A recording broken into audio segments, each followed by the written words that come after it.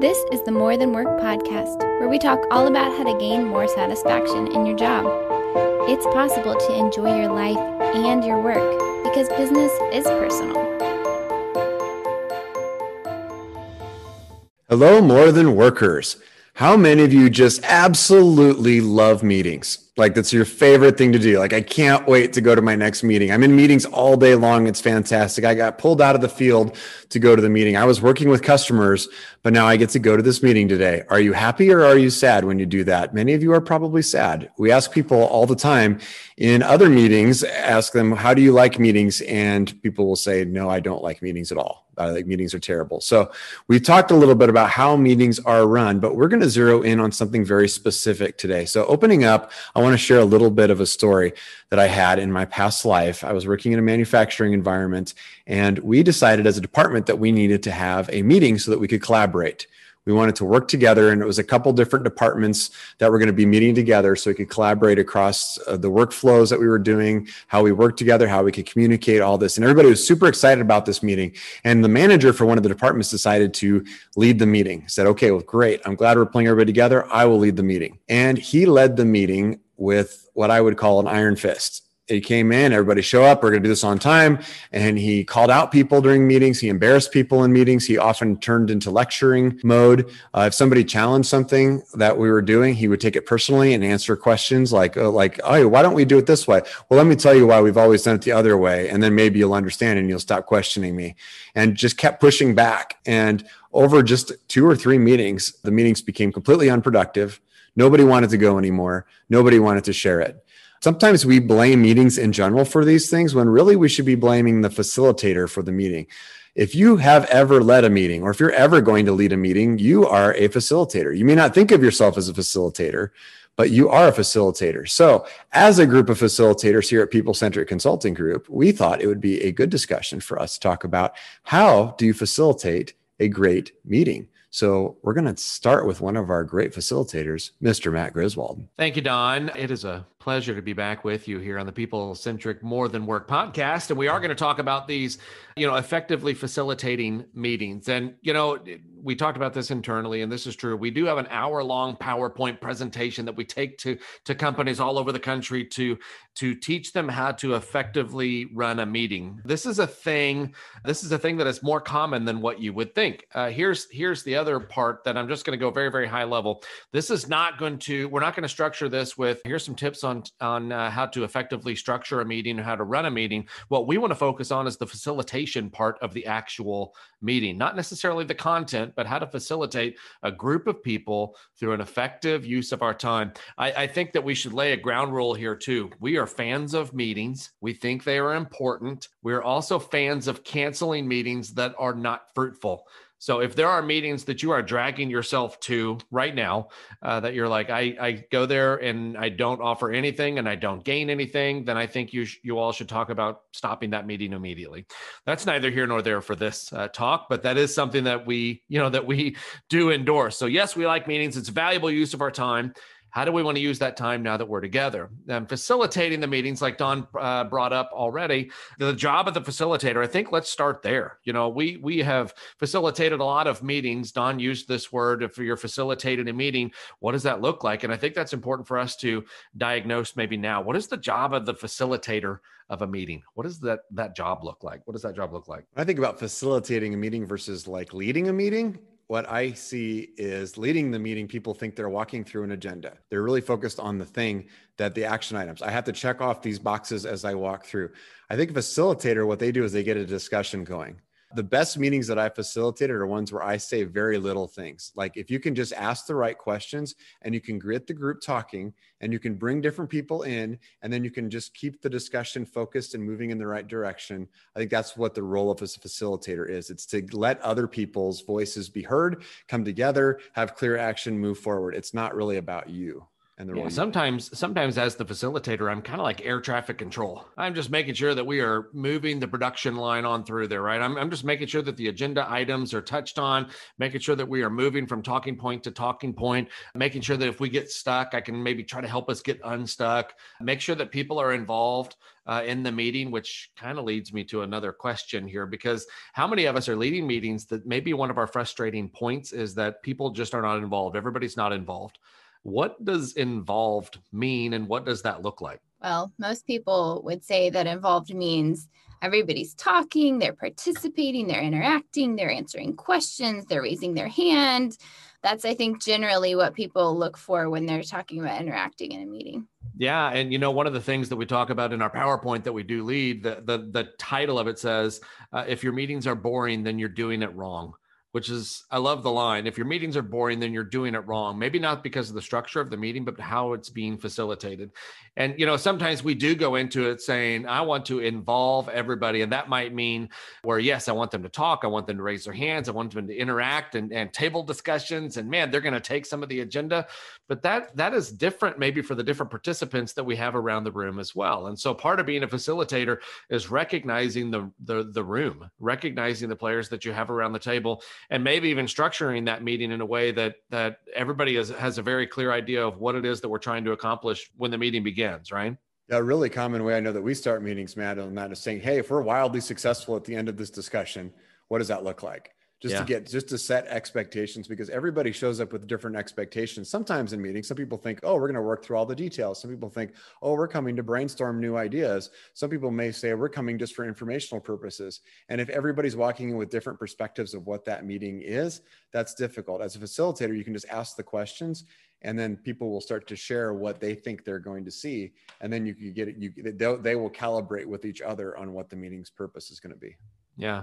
Let me ask this question as we get going in this conversation here too. So what are some common facilitator failures maybe that we see where people maybe just, man, they're trying their best, but they are setting up their own obstacle or their own failure within the meeting there. And the result of the meeting is because directly related to something that maybe that facilitator is doing or saying or trying. Any ideas on facilitator failures that we have seen, Diana? Well, Don pointed out a few just in his story, right? It was the guy wasn't very kind and shut people down or said demeaning things to them. You and I were just talking about someone we facilitated a meeting with where the guy went around the room and was like, you must speak right now. Okay, next, you speak right now. And those are just not very effective when you do that. Yeah, it's funny when it's not you. Yeah. Yeah. Yeah. And sometimes, for us, because we do this all the time, I like, no offense, people, but we go to some of these meetings and we're like, holy smokes, I can't believe they just said that. Oh my gosh, I can't believe they don't understand why nobody's interacting, why they're not participating in that meeting. Sometimes from the outside looking in, it's a little easier. It's a little easier to identify. Some of the other things that maybe I've seen, and we can talk about this too, is a facilitator that struggles with silence. Why would we say that that's a failure maybe on a facilitator's role if you struggle with silence, if you're not comfortable in that realm? People are so, and it's funny, we'll talk to people who they'll ask a question and they'll say, well, who's got a good idea about this? And then, because really we need a great idea in terms of what to do forward. People, you're not really listening to, what do we need to do? Mm-hmm. Can somebody give me an answer? And then I'll talk to them later and I'm like, you really didn't give them a chance to answer because you just had that little tiny bit of silence. Sometimes to a facilitator in public speaking, this is really true, is you feel that silence and that feels a lot longer than it actually is. To the listener who's sitting there thinking and processing, like they're listening to their head in that moment of thinking, I need to form my thoughts. I need to process what it is you're saying and come up with an answer, especially if it's a difficult answer. So we don't give enough time for people to be able to respond. Yeah. And, there's going to be a little bit of conversation that, goes into personality styles or communication styles too, that blends into this facilitating. If I am that, I don't want to say domineering go-getter style there, but if I am that one that likes to take the reins and just get going, if I ask a question, I probably anticipate your hand's going to go up in a half a second. And for a lot of people, that is not the reality of the situation. I ask a few of those and I still don't see your hand. Now my perception as the facilitator is that you clearly have nothing to offer. You're not even listening. You're disengaged in the whole process. These are things that we hear all the time.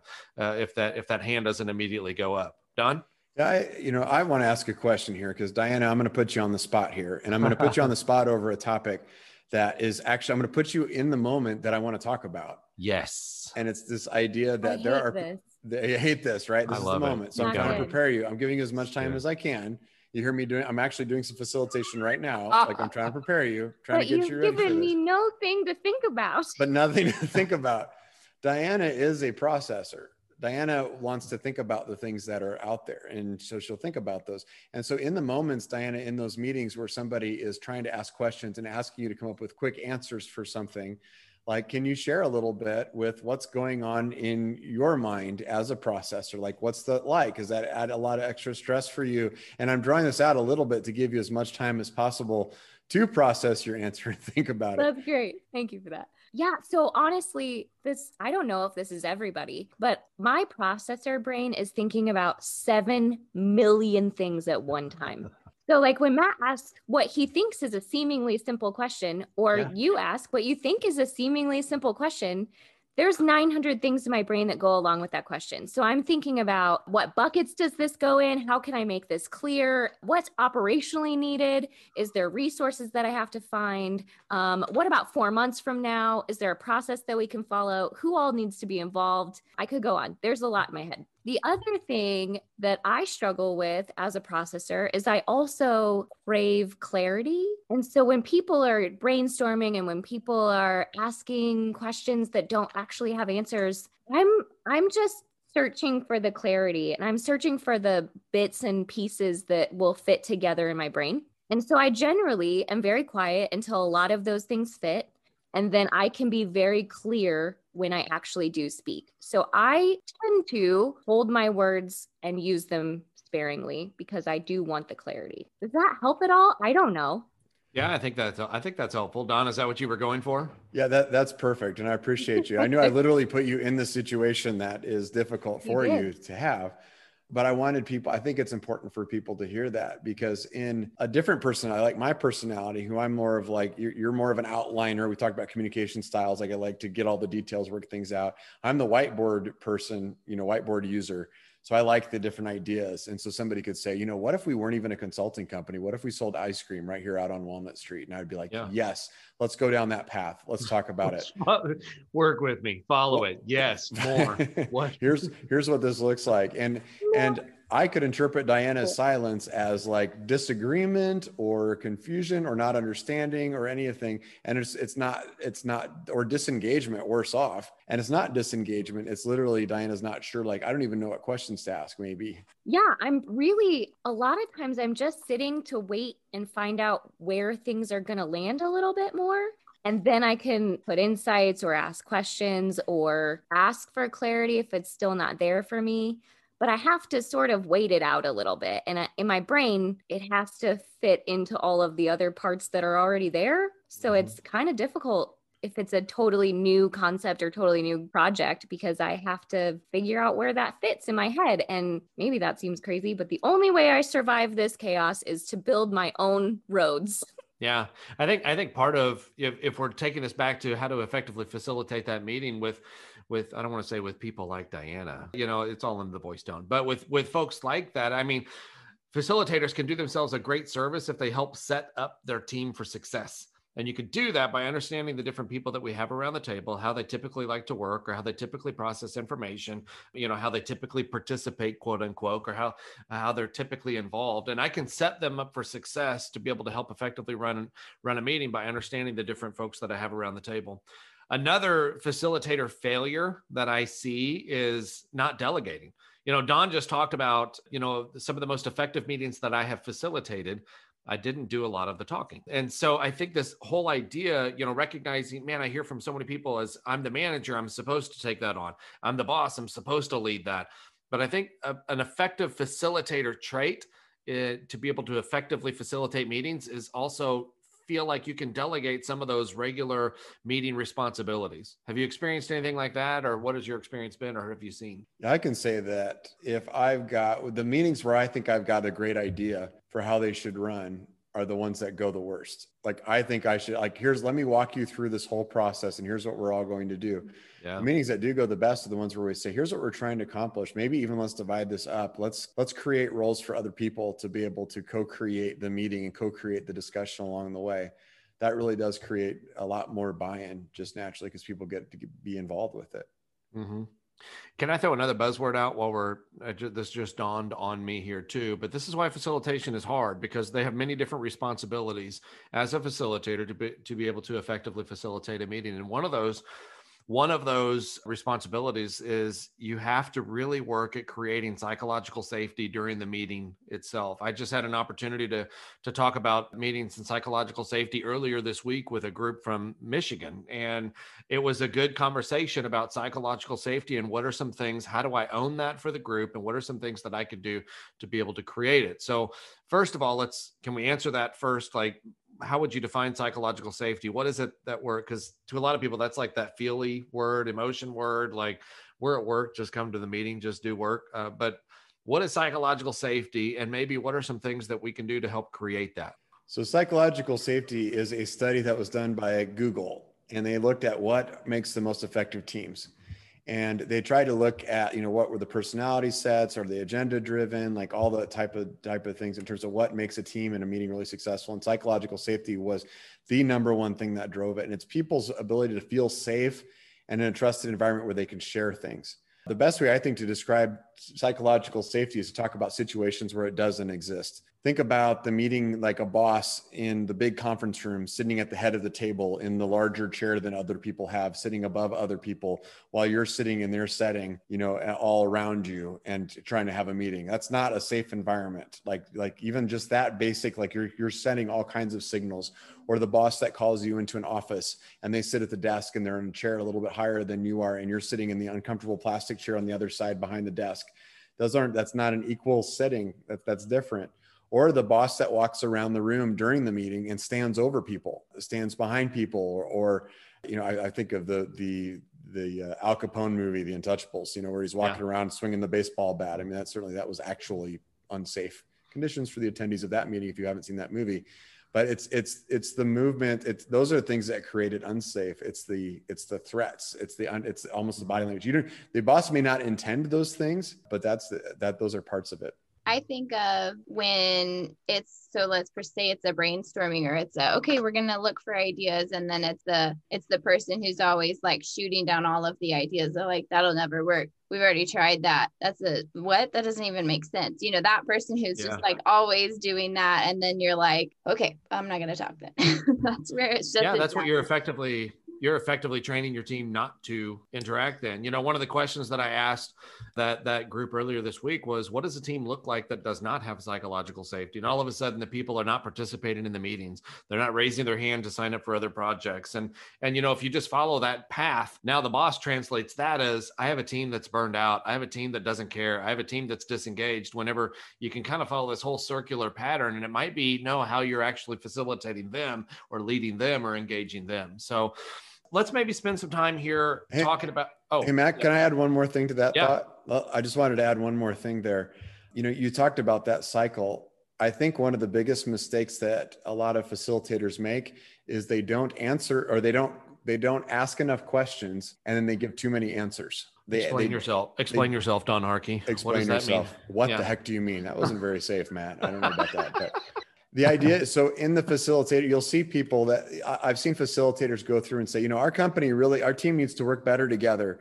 And we need to really solve problems as a team, and we need to work really hard, and we've got to come together. And I've watched them in the meeting and struggling, and it's like, they're trying to figure out what to say next. And they're just really lecturing, and they're not asking any questions. And later they'll say like, my employees didn't say anything. I'm like, well, you never stop talking. You have to ask a question to be able to put it out there. And then the other piece of that, to flip that around then, is that when questions do arise, not to take all the questions as the facilitator, but to hit them back. I'll even give you an extreme example. We're consultants. We work all over the country, all different types of organizations. We've seen some stuff. Like, we've got some pretty good advice. We've collected it, if we do say so ourselves. But there's often meetings that we will have with groups of managers inside a company where someone will bring up a problem that I know our team has a pretty good answer for, and we'll still say, well, who's got a good idea on how to answer that? Who's got a good thought? And it's instead of answering the question yourself as a facilitator and taking all that on, then otherwise it's just a one-to-one conversation with a bunch of people in the room, and you're just taking turns having a one-on-one conversation. By opening it up of saying, who's got a good idea, or who else could answer that question, you're allowing the group to start to interact with each other, which really gets the conversation going and leverages the strengths of the group and builds engagement. And if we take that a step further, I mean, I like it. That's one of the ways that you could potentially start to begin to build psychological safety. I think that who has a good thought or who has an idea for this works if I know the answer and if I don't know the answer equally well. The second part of that is if they say, well, we could do this, man, a great facilitator tip is that second level question to say, oh, okay, if we did that, what does that look like? I mean, that's just an example of furthering that conversation, or maybe what that psychological safety, you're building that psychological safety by encouraging conversation and building upon somebody else's idea. Let me go through, and I'm looking at this from another session that we do talking about facilitating. And let me go through some of these classic mistakes. And as I'm walking through some of these, we could talk about them if you'd like, but I really want these listeners to be able to hear, oh, I'm guilty of that. Or, oh, yeah, that's the one I struggle with, like that. So these classic mistakes, don't fall into the lecture pitfall. And the reason why I say that, I think we're talking about lecture. Typically, people don't like to go to a meeting where they're just going to be lectured to, especially if it's longer than an hour. That lecture pitfall, it's easy for me to impart my wisdom. I'm going to be a little dramatic here, but it's easy for me to impart my wisdom as the boss. I have achieved this position. I have gained lots of knowledge. I've been with the company for a long time. Sit down. Let me tell you a story about me and how I came to be the boss of this organization, right? Let me share all of my wisdom. I'm glad you have gathered here. That's maybe an over dramatization, but that's kind of what that feels like. It limits the amount of facilitation right off the bat. Was that a shot across my bow, Matt? Is that my meeting? Like I've led that meeting with our staff recently. Does that feel like maybe not recently. We've talked about it since then. This seems like a well-designed intervention is what I'm thinking. Yeah. Diana, what are you gonna say? Oh, I was gonna say, Matt, welcome, or Don, welcome to my world. Every podcast I have feels like a staged intervention by you guys. That's good. That's good. Welcome. Could you mute yourself? Thank you. Just kidding. I love you all. All right. So the next one, now this is one of those, and this is maybe next level facilitator stuff, but if I'm facilitating in person, especially for those types of meetings, we have a flip chart or the marker board behind us. Just be careful of the different types of markers that you choose to chart responses with. Some people have a color blindness to certain colors, and I don't think that everybody is always aware of that. I love this next one though, and I want to hear the conversation here or hear your thoughts maybe of what this looks like. And I'm going to explain it and then see if you've experienced this, but it says, be careful to not tear down by building up. And the idea of this is sometimes we get into it. So let's say I'm facilitating the meeting and I say, Don has a thought, and I say, great, that's a great thought. Okay, thank you. Bethany has a thought, and I say, like, yeah, I love that. Okay, good, thanks. And then Diana has a thought, and even though I like it, I don't say anything, or I might just nod. So typical. Yeah, so typical. I might just nod. And the idea behind this is if I am facilitating the meeting, I'm encouraging participation, then I want to make sure that I am acknowledging everybody's responses somewhat equally if I can, because it's not going to take long for Diana to be like, wait a second, he told Don and Bethany thanks, but then I offered something and there was no thanks. So I'm more likely to maybe not respond to that. I don't know if you've experienced anything like that, or does that make sense? Anything to add to that point? So Matt, I'm hearing our listeners just shouting through the podcast, our More Than Workers shouting back to us right now saying, but what if Diana's idea is terrible? What if Don's idea was brilliant? And what if Bethany's idea was brilliant? And what if Diana's idea was terrible? How do you handle that as a facilitator?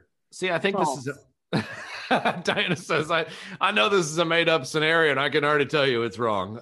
Yeah. So this is a good one, right? This is a next level facilitator. This might even be This might even be a whole nother podcast, by the way, but being able to respond appropriately to wrong answers. That's a difficult one. So if we say, what's your favorite dessert? And they're like key lime pie. And then somebody else is like, I like dog food. And it's like, that's a good one also. Like, how do you appropriately respond to that one? Right. And some of these might be internal as well too, because I'm looking for a specific answer in my mind. And as a facilitator, I might have to open that up just a little bit more. If it's a wrong answer, honestly, the quickest tip that I would say, if I was answering this honestly, if I feel like it's a wrong answer, I don't want to be the one to maybe point it out. If Diana says something completely off base that is totally wrong, I might say, okay, that's a thought. What do you all think about that? And then I throw it back to the rest of the group. And then if it's completely outlandish, it sounds different for Bethany to go, I don't know if I would say that. I don't know if that's right. That sounds different if Bethany is able to point that out instead of me pointing that out. Like typically, if it's that far off, the group will take care of that for you. Yeah, Bethany, what were you going to add? Let the group throw people under the bus. Basically, that's what we're saying. I think it sounds different, kind of like with us, with outside insight. How many times have we dealt with an organization and a manager and they're like, I said that for 6 months and nobody ever heard it.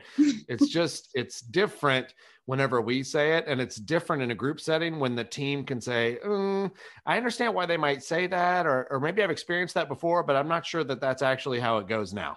I think we've changed that process or we've added to it since then. And it's different when the team can police themselves than the facilitator pointing that out. Done. I think sometimes as a facilitator, and this is another trick you could use, is sometimes there's an incomplete, maybe it's not a bad idea. You just have no idea what they just said. So, I mean, your key lime pie and dog food is an interesting like combination. Like you clearly asked for desserts and somebody like says like key lime pie and somebody else says dog food. Yeah. Your choice could not be like, well, that's a terrible idea. You could say that, but I mean, or does anybody else like dog food for dessert? Like that's a bad thing. You could say like, since that's so outrageous as an answer, you could say, and I do this a lot, is say, well, say more about that. Yeah. Mm-hmm. Like, could you explain that? Unpack that for me a little bit, because sometimes somebody will say, like, I've had situations where the person says dog food. Oh, you talked about desserts. Like, I thought you meant for like animals and people. Like, I didn't know that you meant that just for humans. Right.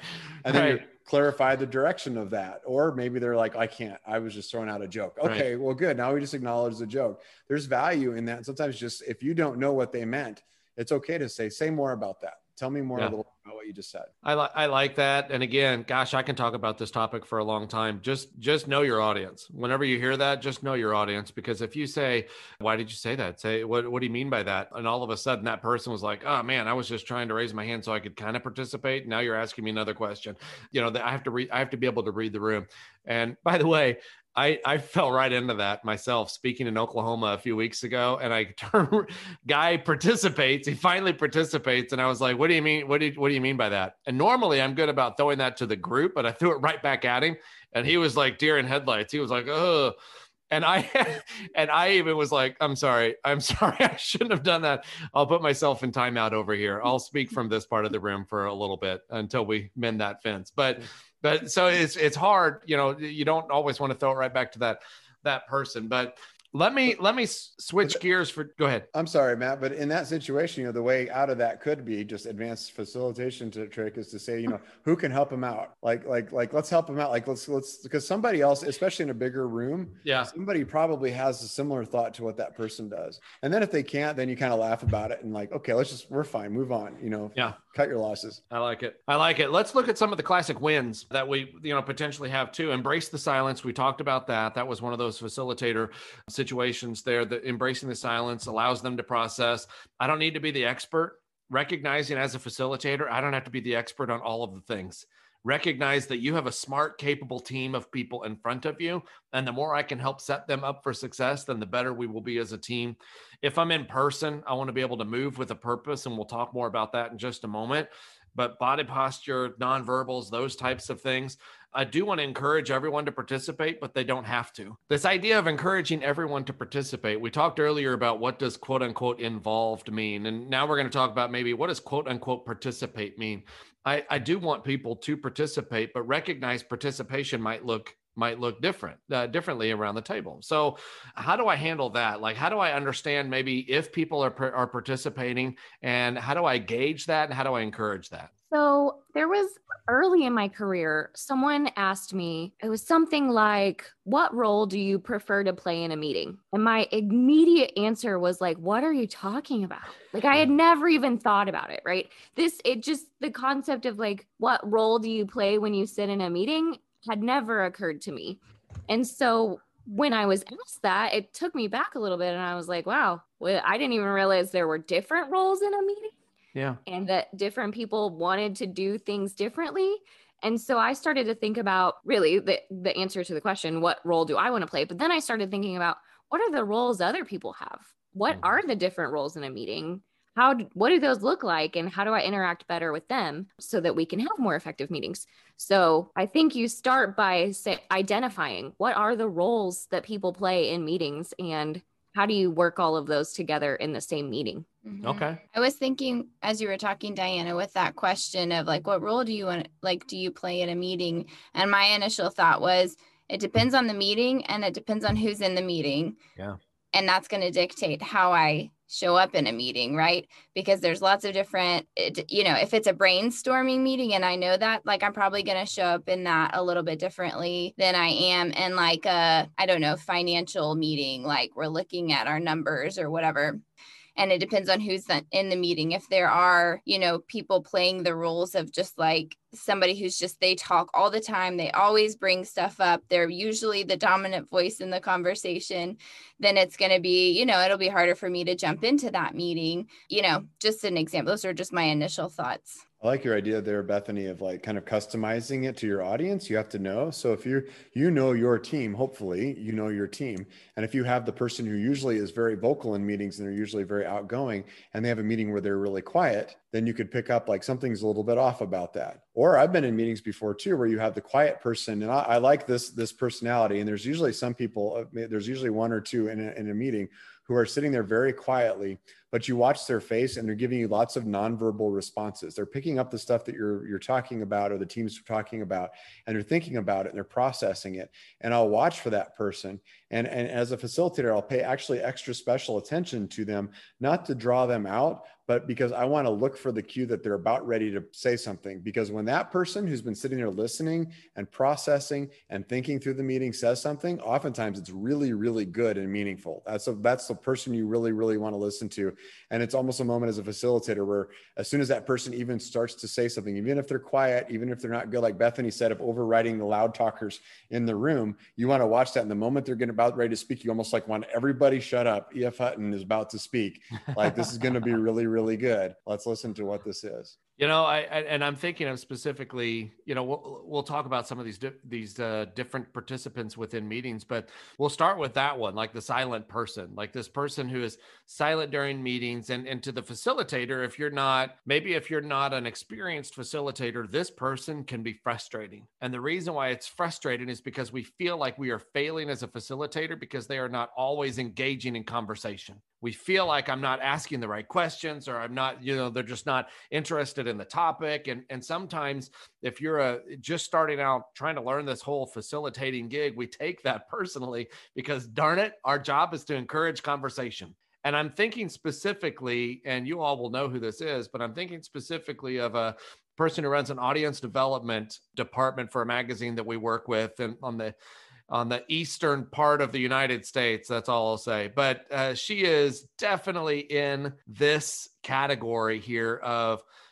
quiet, but she is super engaged. Her eyes are always there. Her nonverbals are always going, the nodding, those things. But you will probably have to call on her to be able to get her thoughts. And here's the thing that I would encourage facilitators with. I promise you want those thoughts. So create the space, embrace the silence, and let them have that space to process. And when it's time, maybe you can ask who has thoughts about this. And sometimes you might have to ask that person specifically, but read the body language to see if it's time. Bethany? There was actually, so I just graduated from my Leadership Springfield class, and we had our final retreat, and the facilitator for that, Don was one of them, but it was not him, it was the other one. We were having a discussion, and I guess I was just like, she asked a question, nobody was answering it, but I was like I'm nodding with her, I'm like smiling, and I don't think I even realized I was doing it. I was just like engaged in the conversation. I didn't raise my hand to say anything. And she was like, did you have something, or are you just like being really agreeable? And I was a little bit like taken aback, but I was like, oh yeah, well, since you asked me, like, here's what I was thinking about, but I was still actively like processing it. So I wasn't ready to share it, even though I did. But Yeah. since she called on me, I was like, okay, I'll answer you. This is what I was thinking about and why I was nodding my head. I just hadn't fully processed it enough to be like, I'm going to raise my hand and share this. Yeah. Well, here's the good thing, being at that meeting too, Bethany, I can remember even what you said, and that was a full day like retreat. I remember what you added to the conversation, because I remember thinking, wow, that's really good. I hadn't thought about it like that. So even adding it in, and I like how she actually asked for it. It's like, do you have something you'd like to add? Like, it's a question, there's a way out of that.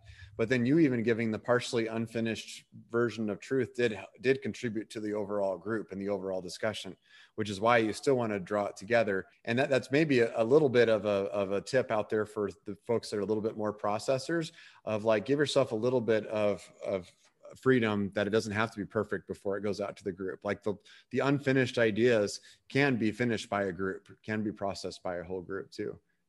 I just that. Wanted to add that since I was there. Yeah, thanks. And I think that that's a good opportunity for a facilitator then to be able to pulling out those half processed thoughts of then trying to make some connection points too with the rest of the room. So yeah, that's great. And I love, just because they started the conversation doesn't mean they have to finish the conversation either. Being able to redirect and utilize the people in the room is impactful too.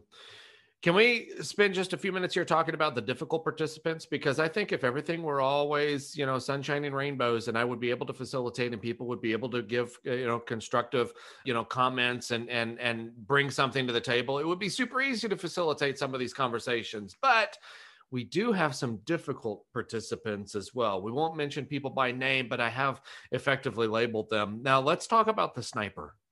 The sniper is that person that is always, and I think Bethany actually talked about it briefly, but the person that consistently just shoots down the ideas.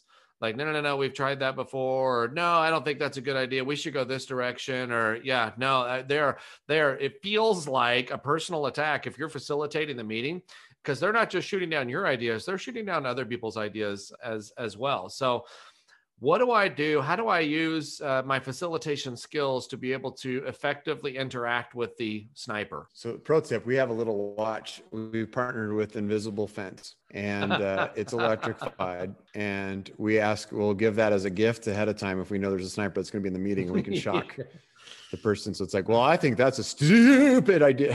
Very effective. With yes. the voltage. Very, very, very effective. No, I think there's actually, there's some pretty clever, and this is kind of advanced tricks that you can do. There are some really good body language things you can do in those situations. When you know that there's somebody that's shooting down ideas left and right, there's one, imagine like you're in a room and sitting around in a circle, and the facilitator, you're leading the meeting there, and you have the opportunity to walk around a little bit in the room. Like you have an opportunity to be able to do that. Like imagine the person who's kind of the sniper who's sitting in the circle, kind of shooting down the ideas. Imagine going up, like standing right next to them, kind of putting your hand on their shoulder almost a little bit. You don't even have to touch somebody, you're just right there. And then asking the question, like the nonverbals are like, I'm asking everyone else a question right now. There's some nonverbal ways to make a person less likely to talk, or you can flip that around, by the way, and you can make people more likely to talk also by how you open up, how you use your body language during a discussion. I think that's one thing. And I mean, another thing is whenever they do go shoot something down, I think you can shoot down the shoot downer. People who shoot down stuff, snipers are used to shooting, and a lot of times they can take fire people shooting back. They like to argue a little bit and just say, okay, maybe that won't work. Maybe you're right. But if it did work, what would that look like? And then open up the conversation that way. Or if that wasn't such, okay, so you think that's a terrible idea, but maybe it's not a terrible idea. So then what could we do to come around? It's kind of like you're not resisting, you're not fighting them, but you're saying, what you're saying might be true, but if it wasn't, then can we move past it? And that's one way of, it's one trick to get the rest of the group to help you out a little bit. I think it could, to add to that, I think if it's a person who's always shooting down ideas, it's kind of like maybe there is something to learn from it, or maybe there's just a small pivot that needs to happen there. So just asking the question of, okay, well, why didn't it work last time? What happened? To draw that conversation a little bit more. Yeah. And again, I think there's strength in numbers. So typically that sniper is on an island. And a lot of times they're the one shooting down all of those ideas. And frankly, like, no pressure, but if you're the facilitator, you have to be able to corral that, because they will change the entire tone of the entire meeting. By the way, if that continues to happen, they are shooting down your psychological safety at the same time. And so what I can potentially do is I can turn that right around to the group. There's power in numbers, like I said. So they say, no, we did that 10 years ago. It didn't work. And Bethany, I think, has a good point. We can say, oh, okay, how many of you were here 10 years ago? Raise your hand, okay, so for those of you that were a part of that, how come it didn't work? And then I can turn that right around. Or I can even say, okay, so it didn't work 10 years ago. Gosh, 10 years ago seems like a long time. How many of you feel like we should give it another go? And then we're almost polling the audience there, and we're using the group to our advantage. Don? I think another one, and this is like an extreme situation. So I have a toxic sniper who just will not stop. They just keep pressing. Or if the sniper is the boss, is the lead person in the room, because that really shuts it down. And that's really hard. You can start doing a lot of those tricks that we talked about, and you can get through most of them. But I've been in meetings before where that gets so bad that you just have to call it like it is and end the meeting. Just say like, we're going to like, okay, well, let's circle back and let's talk about this again in the future, and kind of bail out of the discussion before, and then handle it offline. Like, well, we've done that before where I've like, okay, now I'm going to go engage the sniper one-on-one independently. And a lot of times it's the boss as the consultant, and just say, how did you think that meeting went? Well, I didn't get a lot of feedback from people. Well, did you notice you were shooting down? Can I give you some feedback? You were shooting down all the ideas in the room, and that was really hard. How do you want us to proceed moving forward? Or if it's somebody else who's on a team, maybe they don't need to be, maybe they don't want to be there. Maybe you should free them from having to attend the meeting. There's ways to be able to do that too. If that's an employee of yours, I would say that's probably a discussion to have, of like finding out if they always do that. You need to figure that's toxic, and you need to have a deeper conversation about what's going on there, because I need you to stop doing that, because that's a threat to our culture. Don, I've seen you do this in a room, and I'm trying to choose my words carefully. We're in a room. There was several people there. We got to do a series of conversations through the whole company, same topic, all about their culture and value and things like that. And there was one employee that was very disgruntled in the middle of this room. And I don't know if you remember what I'm talking about, but they were very disgruntled, and they kept bringing it up through all of their answers. Like, their dissatisfaction shined through all of their answers that they gave, and they were combating what it is. And we can ignore it or we can engage it. And that was one of those times where you pulled them closer and said, okay, let's just talk about this for just a second. And almost you challenged them to consider how they were coming across. And they were like, oh, it was almost like this eye-opening experience for them. Like, I'm not meaning to do that kind of a thing. Do you remember the situation I'm talking about, or am I speaking too much in code? No, I do. I'm totally with you. And I do remember that moment. And I would call that like an advanced. I'm not trying to say like I've got a doctorate degree in facilitation or something, but we do it a lot. Yeah. And there's certain moments, like in general, I wouldn't say like that's a good move. I'd say you really have to know your audience, and you have to know the moment, and you have to read the body language of the person that's out there. But yeah, sometimes people don't realize how they're coming off in those discussions. They don't think of themselves as the sniper. They think of themselves as a realist. Right. And they're sharing some things. So sometimes it might take a discussion inside the group to just say, especially if it's just really torpedoing the meeting. And this one was a bigger group of people. It was a fairly large group of people that worked, and they don't all work together on a daily basis. They were from different areas, so they didn't all know each other, which makes that a little bit riskier. But yeah, there's a point where the elephant's in the room already. Nobody's questioning whether that person was positive or negative. Right. So in that case, I just read the room and I read the situation. I said, everybody's going to be talking about that. So let's just address it right now, because we got to have a productive conversation, because we're not going to get this group back together in the future.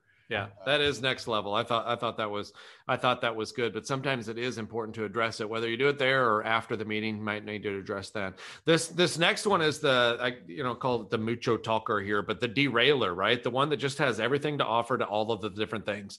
Don mentioned body language earlier, and body language in person is a very, very powerful tool. Like I can work a room verbally and non-verbally of being able to just move to certain parts of the room. If there is a person, the way this works for this one, if there is a person that has an answer to everything, that if I'm in a room full of people, I might specifically walk towards them and then turn away from them as I'm asking the question. That might be my first go-to move.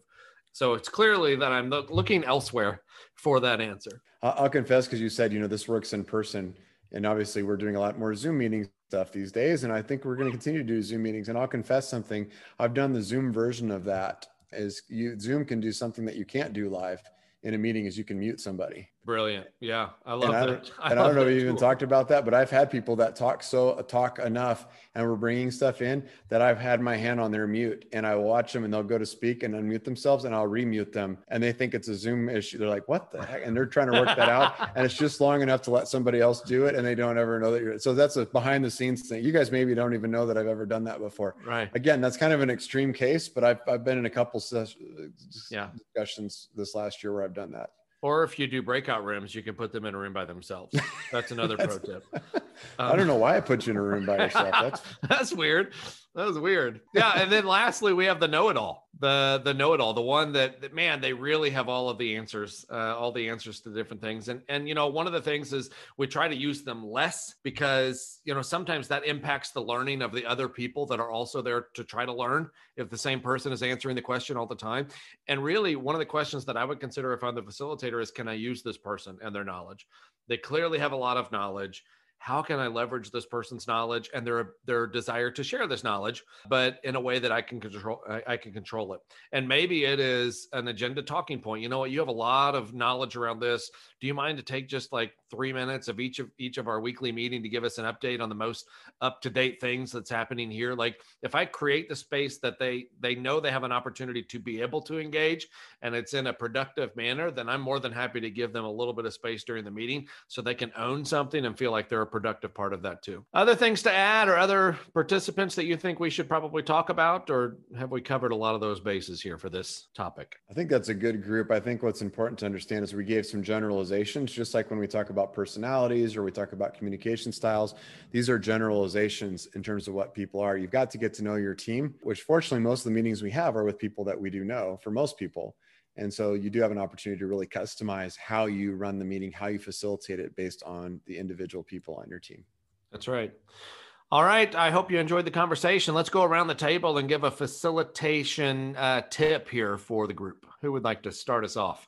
I was thinking and this is more specifically for like one type of participant, thinking about the more silent participant. I think sometimes, and I don't think we mentioned this, but sometimes it's just, making sure that they're really well prepared on what are we doing at this meeting, and maybe what are some things that I need to think about going into this meeting that might give them a better chance at speaking up and saying something if they have a really good understanding. Even if it's a meeting that you have weekly, if there are some specific things that you want to cover that week and questions that you want to ask or feedback that you want to get from the group, those people really might benefit from having just a pre-email. It's not going to be beneficial for everybody, but that person might need it to help them be more willing to speak at the meeting. Yeah, great. Thanks, Bethany. Diana? My tip is for the participants as well. It is to really know your value in a meeting and understand where you add value, and look for where others add value and encourage them to live in that space. And when you have everybody really living in their true unique value in a meeting, you're going to have such good meetings. Awesome. Something to look forward to. Don? Yeah, I think I'm going to talk to the facilitator piece. I think if you're leading a meeting, use the people in the room. You don't have to have all the answers. You do just need to have the next question. And the next question can be, I have no idea what to talk about next. I don't know where to go from right now. I am completely lost in terms of where we can make the most progress. Would somebody help me? And believe me, as a professional facilitator who leads a lot of meetings, I have asked that question. And that sometimes is the smartest question you can ask, of just saying, I don't know what to do. Does anybody have a good idea on how we could proceed and move forward next? And let the group help bail you out, or leave that for the group for the next meeting to try to figure out. I think that's just be a little bit vulnerable and lean on the group. I like it. And I'm gonna finish with a couple of thoughts here. Effective facilitators ask questions and give clarity of direction. And if I can do that, then facilitation earns engagement and buy-in. So if I am wondering how to get my team more bought into what it is that we're doing, try to get them engaged more, it's not anything else that you can give them a direction to tell them. It's probably a question that you haven't asked. Ask the right question to be able to create engagement and buy into the process of what it is that you're trying to do. So hope you enjoyed these different tips there. If you have other specific questions on facilitation or anything about those effective meetings, we'd be happy to interact with you on that. So thanks for listening. Thanks for joining us on this episode of the More Than Work podcast. Join us next time, and in the meantime, lead well.